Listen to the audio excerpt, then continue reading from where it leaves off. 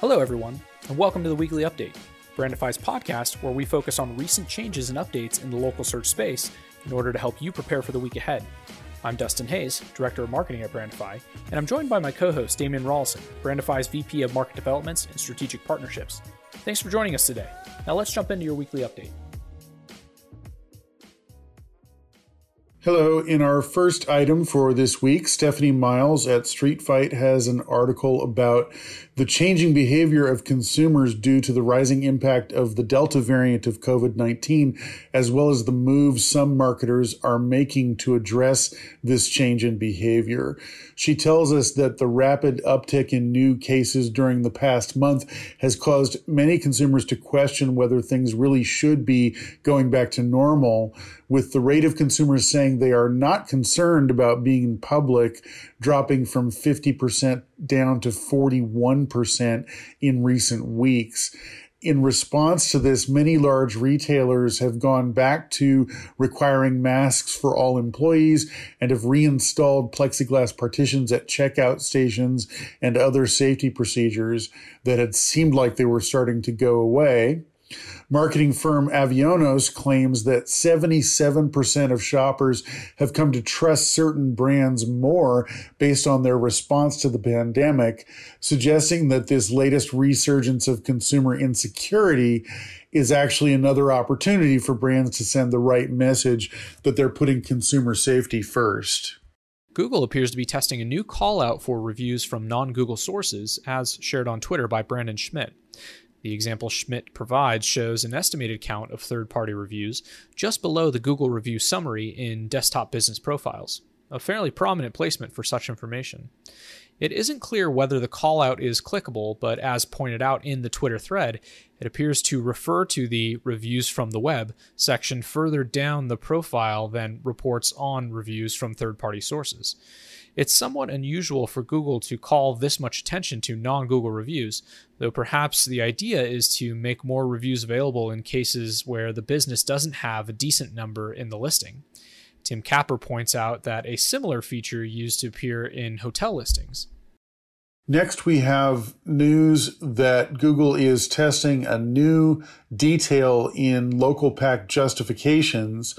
As you'll recall, justifications are those snippets of text that sometimes appear in local pack results, matching whatever the user might have searched for and pulled from sources like reviews, Google Posts, the business website, and local inventory ads, which is the example that's relevant here.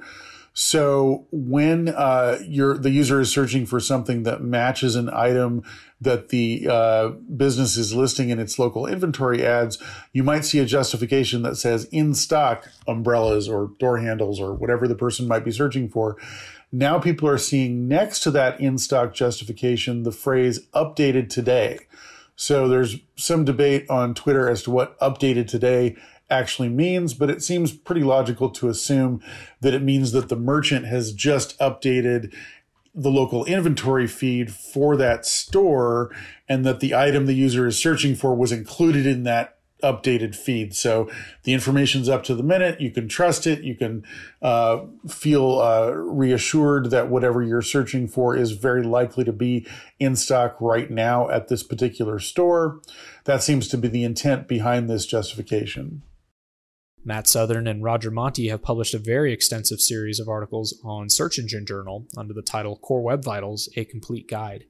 The guide includes a chapter on measuring core web vitals, a chapter on Google's statements about their significance, and one chapter each covering the three main components of this new algorithm factor: first input delay, cumulative layout shift, and largest contentful paint.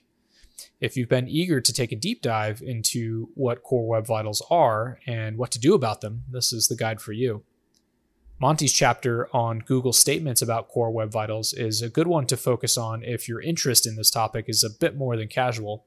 He points out, as we shared last week, that core web vitals is a ranking factor, but speed, which is essentially what core web vitals is about, will never be more important to Google than relevance. Still, sites that score poorly according to core web vital metrics are probably providing a subpar user experience, which can lead to a variety of negative consequences. Interestingly, Google has stated that building sites and pages according to the accelerated mobile page standard can be one way to meet Core Web Vital thresholds, suggesting that accelerated mobile pages, rather than being obsolete, is merely being folded into the Core Web Vital universe.